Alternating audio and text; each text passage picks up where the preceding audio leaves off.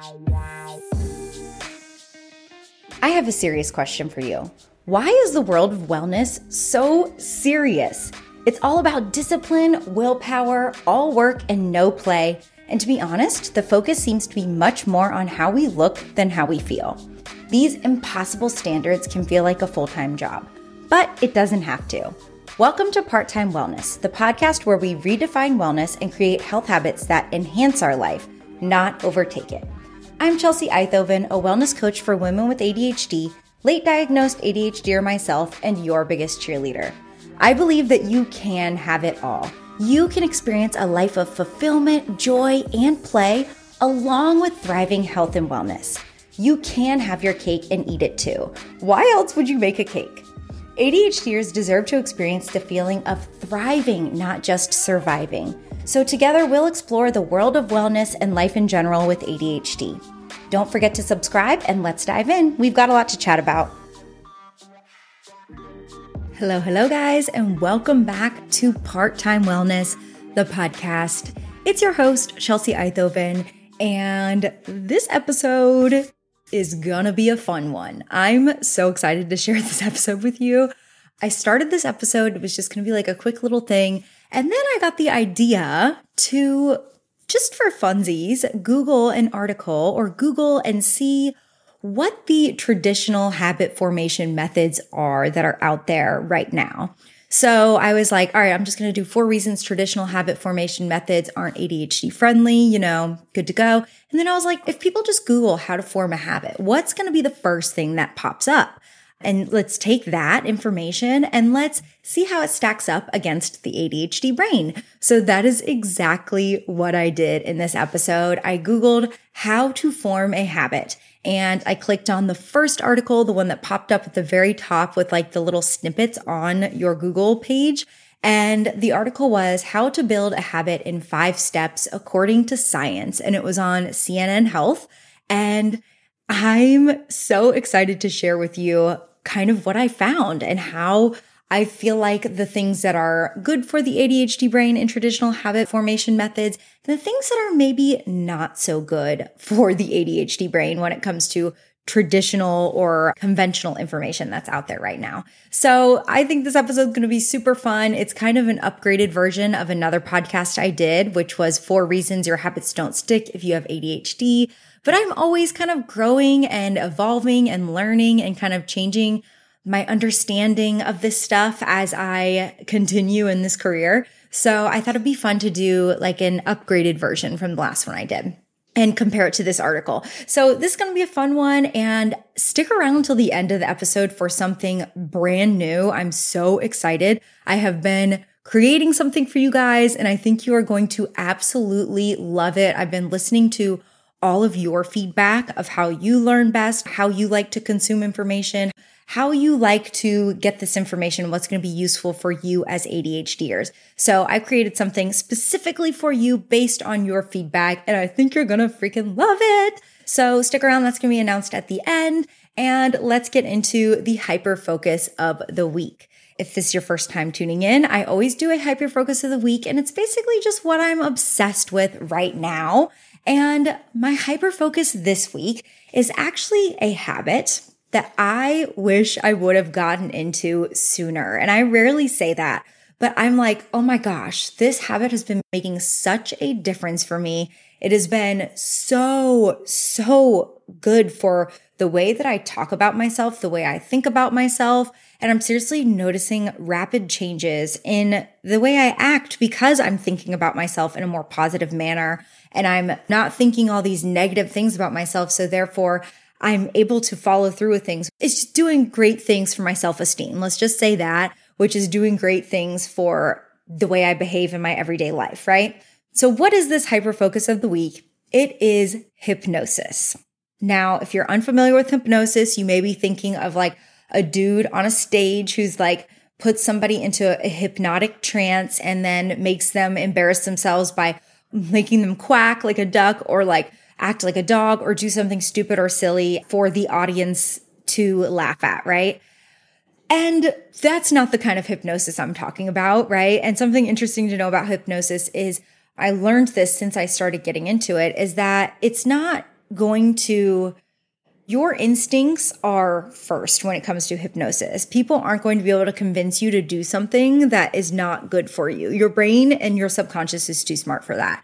But what it can do is it can open you up to be more susceptible and help your subconscious absorb messages that are going to be more helpful for you than the ones that you currently hold. So for example, if you have low self-esteem or think lots of thoughts about yourself throughout the day that, oh, I'm not good at this, whatever, like this isn't possible for me, this is too difficult, what if everybody hates this, yada, yada.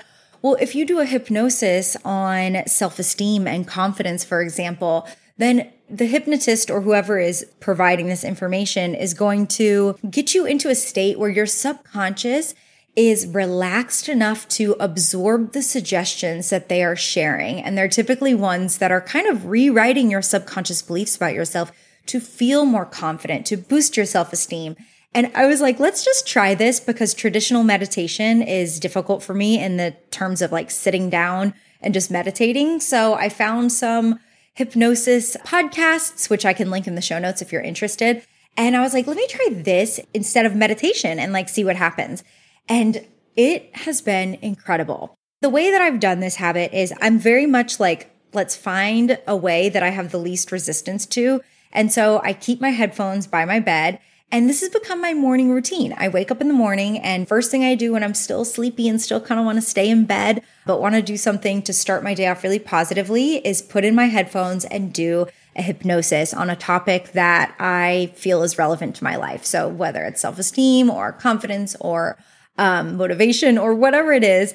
And just the act of hypnosis itself, they get your body and your mind into this super relaxed state, which as somebody who wakes up and can tend to think of, I've got to do this, I've got to do that. Oh my gosh, this is on my to-do list. Well, what if this doesn't work out well today? And like be in that like fight or flight from the moment I wake up. This is so insanely helpful for me to start my day off on a positive note. It's been such a great little morning routine and so low effort because all I have to do is roll over, pop my headphones in and listen to a podcast. So I'll link a couple of the podcasts I've been listening to and I've found very helpful to share the love with you guys. If you are interested in trying this, it has been my new alternative to meditation. I've also been enjoying a different kind of meditation, which I will share with you on another episode because that deserves its own hyper focus of the week. So anyways, that's my hyper focus of the week. I've been getting hypnotized and it has been freaking so helpful, you guys. So let's go ahead and get into this episode and talk about 4 reasons traditional habit formation methods are not ADHD friendly. So, like I said, we're going to be taking a look at an article. I'm going to link it in the show notes, and it is How to Build a Habit in 5 Steps According to Science by CNN Health. And I just want to be clear right now that I'm not at all suggesting that everything in this article is unhelpful, that this person who wrote this article is wrong and they don't know anything. Quite the opposite. I really think this article has some really good suggestions and they really focus on some positive things, right? They focus on flexibility and they talk about making it fun. And there are some really, really, really great things about this article that I do think would work for people with ADHD. But the point of this was to point out how traditional habit formation suggestions can have things that are not so neurodivergent friendly. And that can end up outweighing the positives of these. When we want to form a habit and we Google something and we look it up, the negatives might outweigh the positives and it might deter us from ever starting or from being able to have success. So this is just pointing those out to you so that you yourself, when you find this information, can be aware of it a little bit and also can keep that in mind and give yourself accommodations if necessary. I noticed, and something that I'll be pointing out in this article is some instances of guilt-inducing language that makes us feel really guilty and shameful for not following through. And there's also a lot of ways that this article kind of insinuates that there's a right and wrong way to do a habit. So this is just not super helpful for many neurodivergent people because we might not fit the mold of what they think is the right way to do a habit. And that's why I created Part-Time Wellness, because wellness, habits, all these things are really looked at as like this full-time job. And I don't think that that's always necessarily beneficial to look at something as the right way to do a habit is that you got to do it every single day or, and there's lots of things that are not very neurodivergent friendly. So when you can kind of be conscious of them and aware of them, you can still utilize this information and just maybe omit or adapt the pieces that don't work well for you.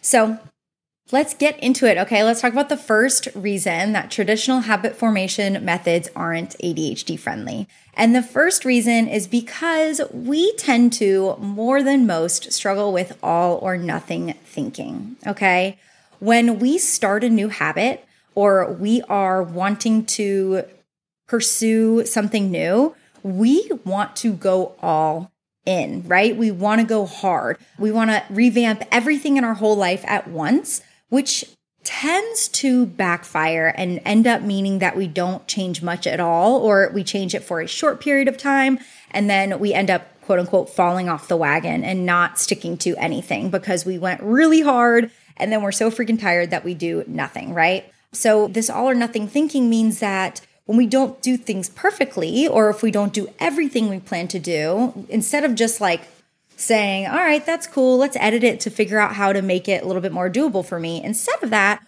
we're going to stop it all and just be like, screw this, I'm going back to my old way of being. And all or nothing thinking, I think at its root is the combination of two things. This piece is not at all based on anything. This is just like how I conceptualize all or nothing thinking in my mind. I feel like at its root, it is a combination of enthusiasm and inflexibility. So when we are going all in, right, we as ADHDers, we're naturally super enthusiastic and we want to go all in because we get hyper-focused and obsessed. And that's a great thing. But when we are really enthusiastic like that, but we're inflexible, we can't see another way other than the all, right? Which is why we fall to the nothing. So instead of that, we could find a way to harness our enthusiasm and work on our inflexibility, right? And find ways to be more flexible. And to this article's credit, it does have flexibility as one of the 5 steps to build a habit, to find ways to be flexible. But I still found some examples of language in this article that didn't really follow through with that suggestion. So here's a couple quotes from the article. One thing it said was, it was talking about specific examples. When it said, quote, don't say, I'll meditate regularly. Say, I'll meditate for 15 minutes each day. Okay. Which I think that is a good example of being specific, but setting a goal for each day kind of undermines the concept of flexibility in many ways, right? And this is like really triggering for our all or nothing thinking. And the article doesn't really address what happens if you don't want to do the habit every day, or how to create a habit if you don't want to do it every day. It offers some like kind of shameful options for, well, if you don't do it, then you have a get out of jail free card or whatever. It says something about that, which I'll address later. But that still can be kind of guilt inducing because you still feel like you're doing the wrong thing if you didn't do it every day.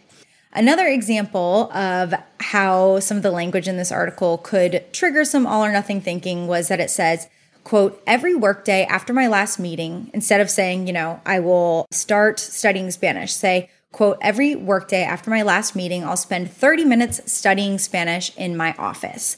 If you're saying every day, any habit that starts with the words every day is setting yourself up for failure, I think for most humans, honestly, but especially humans with ADHD, because every day is not accommodating for different circumstances, right? It's assuming that you're going to do this every day for the rest of your life. And when you mess up, then it's okay, just get back on track, right? But it's not, it's really establishing that the good thing to do is to do it every day and not giving you any alternatives. And this type of learning is very triggering for our all or nothing thinking.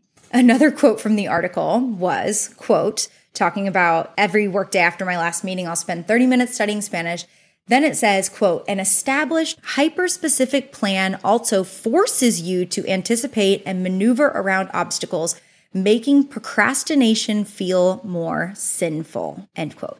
And Yes, I agree. Having an established plan will help you anticipate and maneuver around obstacles.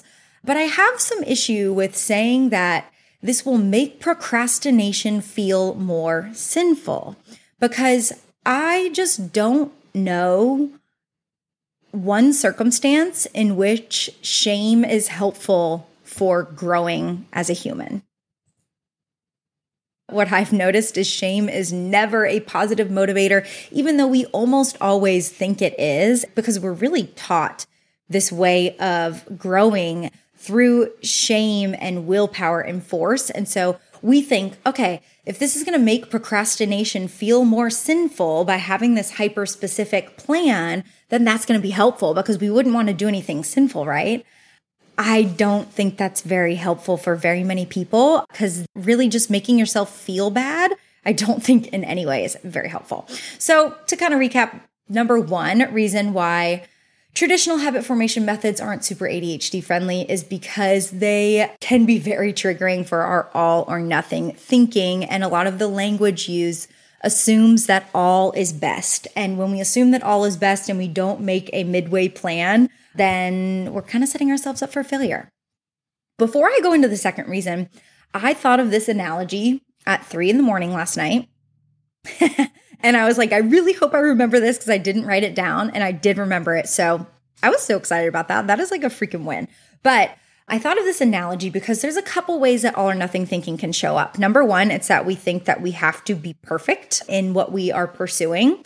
Number two is that we think we have to do it all at once. So a really common thing when it comes to habits and wellness habits in particular is that we get to a point where we feel so sick of our own behavior that we're like, oh my gosh, I'm so sick of myself. I am tomorrow changing everything, or like, starting on Monday, like diet starts tomorrow, diet starts Monday, whatever. We're so sick of ourselves that we want to change everything at once. So we are like, on Monday, I'm going to start going to the gym again. I have a membership and I never use it. I'm going to start meal planning again, but I'm going to meal plan healthy. I'm going to start drinking water. I'm going to start meditating, yada, yada, yada, yada, yada. And we're like, all right, I'm going to be this whole new person. And I want to offer you this analogy to why this is a form of all or nothing thinking that is setting you up for failure. So this is an analogy I thought of. I was thinking of when we were in school. Think back to when you were in school. You had different subjects, right? So you had science, you had math, you had reading. If you went to college, then you had different courses on related subjects, right? Like whatever was relevant to what you were learning. But anyway, so you have like science, math, reading. And then we transition into adulthood. And instead of having like these different classes that we have to manage, and then like our parents help us manage other things if we're lucky, then we have different areas of our life that we have to manage as adults. So instead of those classes, right, which are big chunks, our big chunks are the areas like our career and our finances and our home life and our relationships and our wellness. So these are our different classes instead of science, math, reading that we're kind of juggling. We're juggling finances, relationship, wellness, these different buckets of our life. So I want you to now look at wellness as like just one of your classes. So your wellness and your wellness habits, that's just one of your classes. So let's keep that in mind first, that it's not your whole life. So trying all the habits at once and starting all the habits at once when this is just one piece of another very busy, full, exciting life could be pretty unrealistic, right? To try and then put all your focus into this one area. Inevitably, the other areas are going to start to crumble when we look at it that way.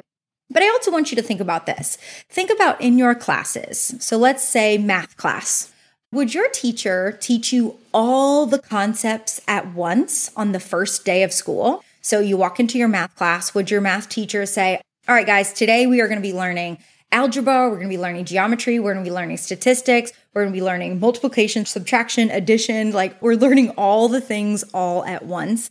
And starting today, I'm going to give you all these concepts. And I also expect for you to be able to do them perfectly all right now. And we're going to keep doing that throughout the school year. That's what we're going to do every single day. We're going to do all of them every single day, and we're going to do them perfectly. And if you don't do all of them perfectly, then you're going to fail the class. How would you feel? Have you ever had a teacher do that to you? Probably not, because I think any good teacher would know this is setting you up for failure, right? They focus on one topic at a time, and those topics build off of one another, and those topics don't always build off of one another. They're different areas, but they recognize that we got to work on this one thing. And once we got that one thing down, then we can move on to the next thing. So think about that when it comes to your math class. Now I want you to think about your wellness, right? We are expecting ourselves to do this with our wellness, to walk in on day one and do everything and learn all the things, when in reality, these are skills that we have to learn over time, and they're going to take us some time to learn. So instead of trying to do them all at once, this all or nothing, saying I'm going to exercise, I'm going to eat my vegetables, I'm going to eat my protein, I'm going to drink water, I'm going to meditate, starting on Monday, I'm doing all these things. Think about yourself as your own teacher, and think about the fact that if you're not able to do that in a math class, why would you expect yourself to be able to do that in the area of wellness? But this isn't your fault that you think this way, because we think this is what we're supposed to do, and we think this is what we're supposed to be able to do. So all or nothing thinking is really prevalent in our society in general, and those of us with ADHD in particular, we can struggle with this. So any good teacher wouldn't do that to you, and I encourage you to not do that to yourself. Set yourself little goals, focus on one habit at a time, and focus on the fact that you're not going to do it every day, and plan for that, because that's going to set you up for more success in the long run. The second reason why traditional habit formation methods aren't ADHD friendly is because they have a lack of awareness of how the ADHD brain works. This isn't to say this is their fault, or again, that they're bad and they're horrible and they should be more inclusive. I mean, I think it's our responsibility as ADHDers to understand how our brain works and not expect everybody else around to accommodate to us, but rather, like I said, recognize what's different about our brains and be able to accommodate for ourselves, and recognize if a resource is helpful to us or not so much. So there was a couple examples that I noticed in this article that made me aware that the writer had a lack of awareness how the ADHD brain worked, or was not accommodating for the ADHD brain. And first example of this was the idea that the ADHD brain thrives off of novelty and gets bored pretty easily. The ADHD brain loves novelty, and the way that traditional habits are taught is that we do the same thing day after day after day. Just those examples I gave you a minute ago, right? So say I'll meditate for 15 minutes each day. Every workday after my last meeting, I'll spend 30 minutes studying Spanish in my office. Have a hyper-specific plan. So all of those things are examples of how novelty is not accommodated for in a typical habit formation experience, which is why I like to, instead of focusing on one specific habit, I have the buckets of habits. So when I'm focusing on rest, for example, that could be in the form of many things. That could be reading a book. That could be laying down and literally taking a nap. That could be hypnosis. That could be meditation. That could be going for a walk. But I allow myself that habit with an option. So there's different options so that I'm able to do things differently. But when we are hyper specific about something and we are expecting ourselves to do it the same way every single day, and there's no real examples in this article of how to, say, well, what about when I get bored of meditation? There's nothing about that. I really like to rotate through habits, and that works really well for me and my novelty. And that's just not accommodated for. And that's something that in most habit formation things that you'll find that it's really just expected that you're going to do the same thing every single day. And that's what you should do. And that's the right thing to do. But who says that's the right thing to do? I don't believe in right or wrong. I don't believe in good or bad. I believe in judging our actions based on how they impact ourselves and how they impact other people. So while meditation every day for 15 minutes might be great for you, and that might impact you really well and impact others really well because then you're a better person, well, for me, that might not impact me really well. That might make me feel stifled. So that's not the right choice for me. And the fact that this article kind of assumes that the right thing for everybody is exactly the same, I think is pretty inaccurate to the fact that we are all autonomous. We're all different. We all have different experiences and different things that are good for us or quote unquote bad for us. Another example of how I've noticed a lot of this literature lacks awareness of how the ADHD brain works, I found an example that really ignores the fact that impulse control is something that happens with ADHD. And I'm not saying that you can never have any impulse control when you have ADHD. I want to be very clear about that. It's just the way that we go about it. If we're basing our whole strategy off our ability to have impulse control, but that's not something we've ever practiced or established or learned, then we're not going to be able to follow through with that strategy. So here's an example, quote from the article that's talking about temptation bundling, which I do think is a great idea, but they missed the mark a little bit. I'll show you what I mean. So here's what the article says, quote, "One excellent way to make goal pursuit fun is to try what I call temptation bundling. Consider only letting yourself enjoy an indulgence you crave while working towards your goal. For example, only let yourself binge watch your favorite show while at the gym or enjoying a beloved podcast while cooking healthy meals." End quote. While I think this is so great, and this is very similar to the spoonful of sugar method that I've shared that so many people loved, I do think that the part of this where it says only let yourself watch your favorite show when you're at the gym or only listen to this podcast while you're cooking healthy meals, that can be a deterrent from the beginning for an ADHDer, because a lot of people have commented on my stuff and said, I love this idea, but what ends up happening for me is I end up ditching the thing I don't want to do and just end up doing the thing I want to do. So I'm going to binge watch my show, but I'm not going to go to the gym, right? And I think a lot of us with ADHD can relate to that experience, and asking us to refrain from our beloved activities when we're not doing these things can not be helpful. So while I love the idea of bundling together activities that we don't love with activities we love, the inherent restriction in this, that saying you're not allowed to do it when you're not out on the treadmill, you're not allowed to listen to that podcast, I think that's going to backfire for a lot of us. Now, if that works well for you, then I think we're all individual and we all have different needs and experiences, and we all have different levels of impulse control. So that might work for you, but for others, they might, every time you do sneak in listening to that podcast when you're not supposed to, I think it's going to berate your own trust with yourself little by little. And self-trust is something we're going to talk about in a later point, but that is something that can impact our ability to follow through with things if we don't trust ourselves. So reason number 2 that traditional habit formation methods aren't super ADHD friendly is because they lack a little bit of awareness of how the ADHD brain works. And that's not their fault and that's nobody's fault, but it's just, again, information for you to have so that you can adjust accordingly.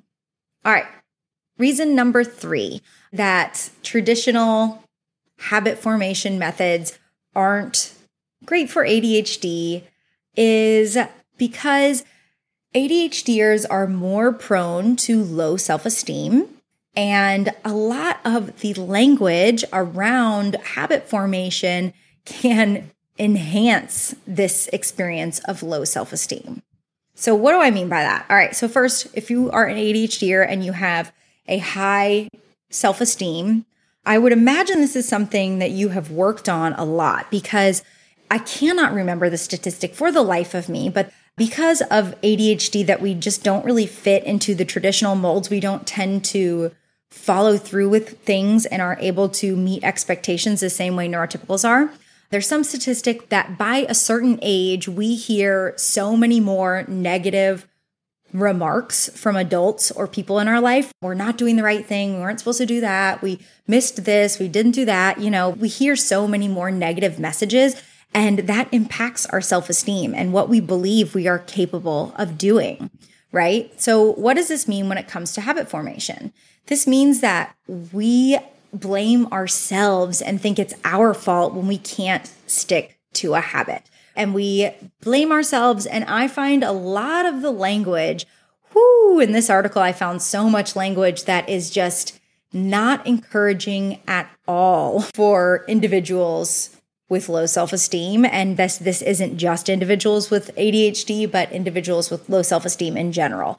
So low self-esteem, this is my personal experience, can be transformed through a couple things. It can be transformed into a healthy level of self-esteem, my experience has been through two things. Number one, so there's kind of a mindset strategy, and then there's an action strategy, right? And the mindset strategy is kind self-talk. So speaking to ourselves kindly, saying nice words to ourselves, being encouraging as though we were a child and we are, messed up. How would you speak to a child? And that kind self-talk is really helpful for getting ourselves back up on our feet when we're feeling down. A lot of times when we're feeling shame or embarrassment or guilt for doing something, like that feeling is not encouraging. It kind of makes us just want to give up. And the second thing that can be helpful is consistently learning how to keep promises to ourselves, right?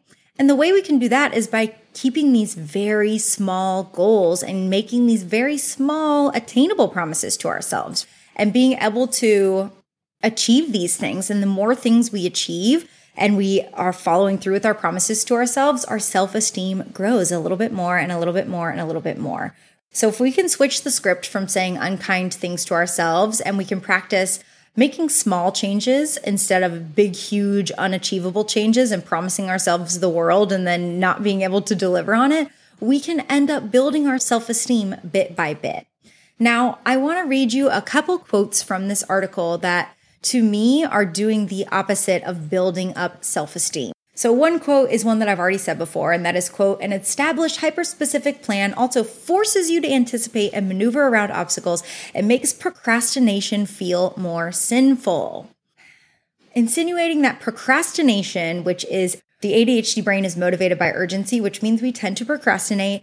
Saying that procrastination is sinful is, boy, oh boy, not great for the self-esteem of an ADHDer, right? That language insinuating that the way you do it is wrong and sinful and putting that moral obligation on it is pretty harsh. I found that to be really off-putting. And if I was reading this article as somebody who was trying to take this advice, I would automatically feel really bad about myself and honestly probably close the article and be like, I'm going to try again later, and then never really try again later, Another quote was talking about why to join a running club. Now, while I thought the idea of creating a community and building a community is great, this quote really said to me that the person who wrote this article heavily believes in motivating yourself through shame, force, and feeling shitty about yourself, honestly. So this quote is about why to join a running club. Quote, "You can learn from the people in the running club about what works and gain friends who will make you feel like a slouch when you slack off," unquote. Isn't that exactly what you look for in friends? Ones that make you feel like a slouch? Ones that make you feel terrible? I get what she's trying to say is like they'll motivate you and you'll feel crappy and therefore you'll follow through. But with people who already have low self-esteem, this is not helpful at all. This is doing the opposite of the intended of what it's supposed to do. It's making people feel crappy about themselves and suggesting, in fact, that they put themselves in circumstances that make themselves feel crappy when, they're not perfect. And that, I just don't agree with that. Listen, for the first 28 years of my life, I don't know, I always throw out random numbers. Transformation happens over time, people. I'm still building up my self-esteem. So for the first however many years of my life, I definitely followed this belief and I was so mean to myself. And do you want to know what that did for me? Absolutely fucking nothing. It did not help me at all. I've realized the quickest way for me to fail is by doing these things that she's suggesting, right? To try and find ways to force and coerce myself into doing things because other people will make me feel like a slouch or make things feel more sinful or, try to really just like force myself by saying like, you'll really feel extra shitty if you don't do it. No, that doesn't work. I just end up feeling extra shitty. I don't follow through more often. I end up quitting altogether. And that just drives me crazy about this. And it like bothers me that this is the first thing that pops up. And I just am like, oh, this is so harmful to people. I don't understand. But anyways, another quote from the article. This one just hurt my feelings, honestly. Quote, "People with good habits rarely need to resist the temptation to laze on the couch, order greasy takeout, procrastinate on assignments, or watch one more viral video before dashing out the door, unquote. Now, I want to remind you that this article is aimed at people who are trying to form good habits. So I don't see how this is helpful at all to insinuate that people who hang out on the couch, who order greasy takeout, or who procrastinate are like bad humans, or like it's just very shame-inducing language, because for anyone who has ever done those things, laid on the couch, ordered greasy takeout, or procrastinated, and I'm gonna be honest with you, that's likely like every human. What human has never had greasy takeout? What human has never hung out on the couch? What human has never procrastinated, So this is humans in general, but especially ADHDers who are working on their self-esteem. This is really just kind of harmful language. It's kind of just honestly rude. It's very rude, right? Like everybody's done this. And the exception to the people who haven't done this are the people that don't have the privilege to do this, right? The people that don't have a couch, people that don't have money for takeout, the people who don't have assignments because they're not able to go to school. So being able to do these things is a thing of privilege. And I just think that paragraph just gave me the ick because it insinuated that those are all bad things to do and that people with good habits don't need to do these things and they rarely need to resist the temptation. They just don't do them. And so that's suggesting everybody who's looking up this article is in this category of people who are doing bad things. This article just kind of makes you feel crappy about yourself, and I don't find that to be helpful. So that's a wrap up of reason number 3, why traditional habit formation methods are not super helpful for people with ADHD, is because it can perpetuate our low self-esteem and also almost like feed off of that in a way that I don't find to be particularly helpful.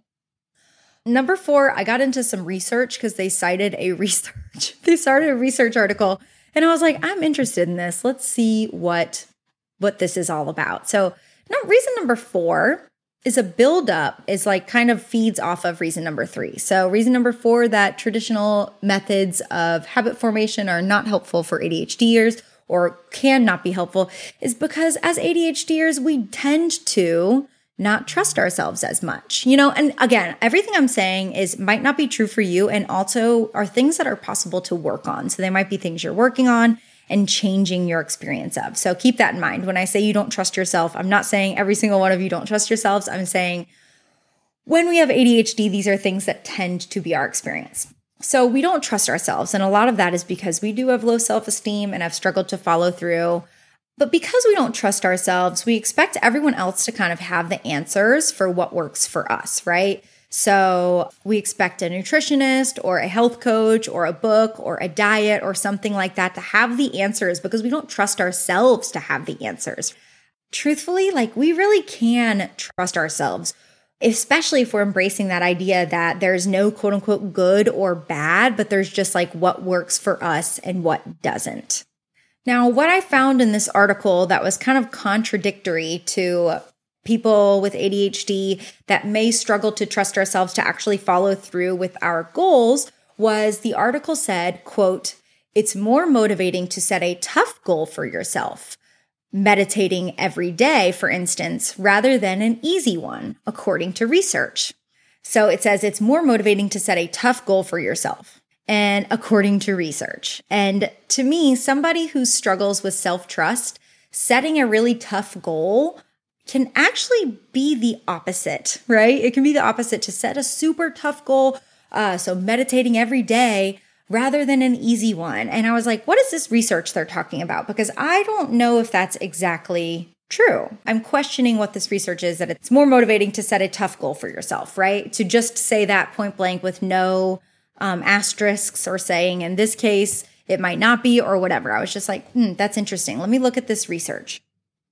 So this article is suggesting set a tough goal, and that's going to be more helpful rather than something that you might consider easy, which we do like a challenge, but I don't know, that can encourage us to go right back to that all or nothing thinking, right? So I looked at this article and I found some interesting quotes, which I'm going to share with you and then share my thoughts. So I looked at this research and something that it said was, quote, "The concept of self-efficacy is important in goal-setting theory in several ways. When goals are self-set, so things like wellness goals and meditating every day, People with high self-efficacy set higher goals than do people with lower self-efficacy.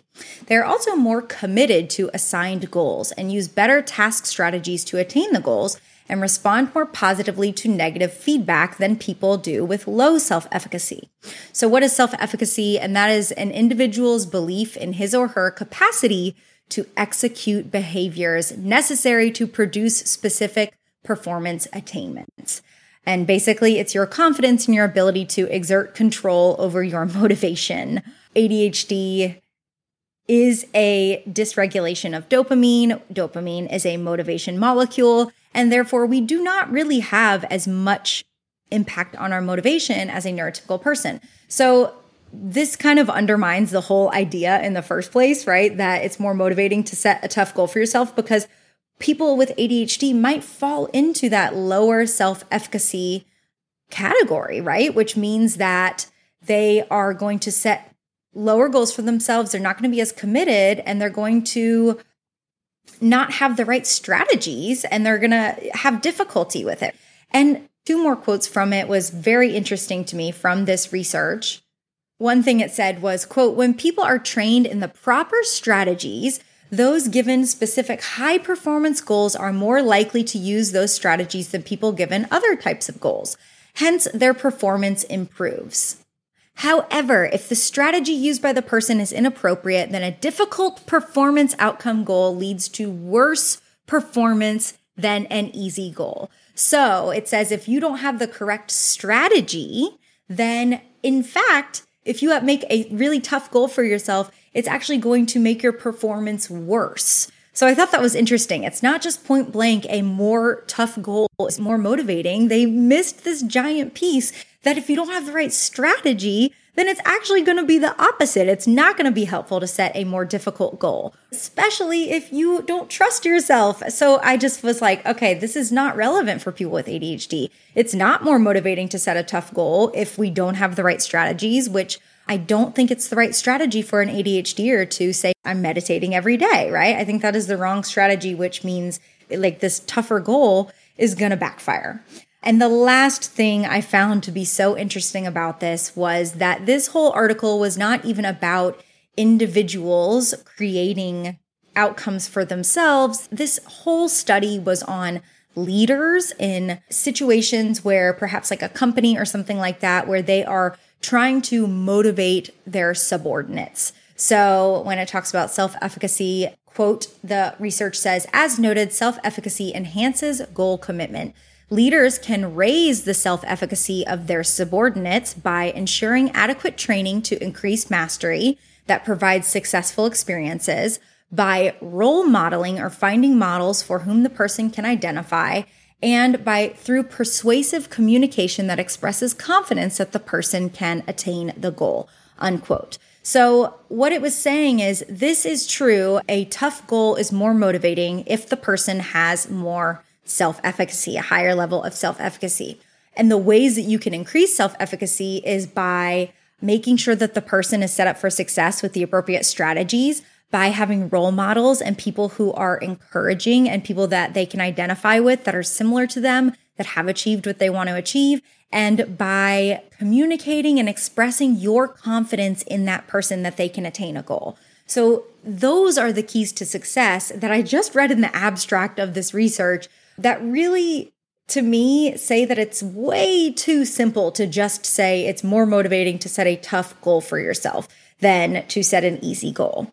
And especially when we struggle to trust ourselves or do have lower levels of self-efficacy, which is very common in ADHDers. We don't trust ourselves, we trust other people, and therefore we're not going to set really high goals for ourselves that are setting ourselves up for failure. So I just found that to be so interesting. Hopefully you're still following, because I really went down like a brain wormhole. You know, the like ADHD wormholes where you're like, this connects to this and this connects to this. And it's like one of those people who's like, their eyes are crazed and they're looking at like a board full of red strings, like attaching to different things. That's what I feel like I sound like right now. And it probably is. So if you think I'm psychotic, you're probably actually right. But anyways, those are the 4 reasons that I feel like traditional habit formation methods aren't ADHD friendly. Let's review them. Number one, because they can exacerbate our all or nothing thinking and really feed into that all or nothing thinking, which means we end up falling into the nothing. Number two, because they lack awareness of how the ADHD brain works. For example, we need novelty and we end up getting bored, and we have to have ways and strategies to adjust for that, right? In that same one, our impulse control and just all the ways that ADHD brains are different is not really accommodated for in traditional habit formation methods or mainstream habit formation methods.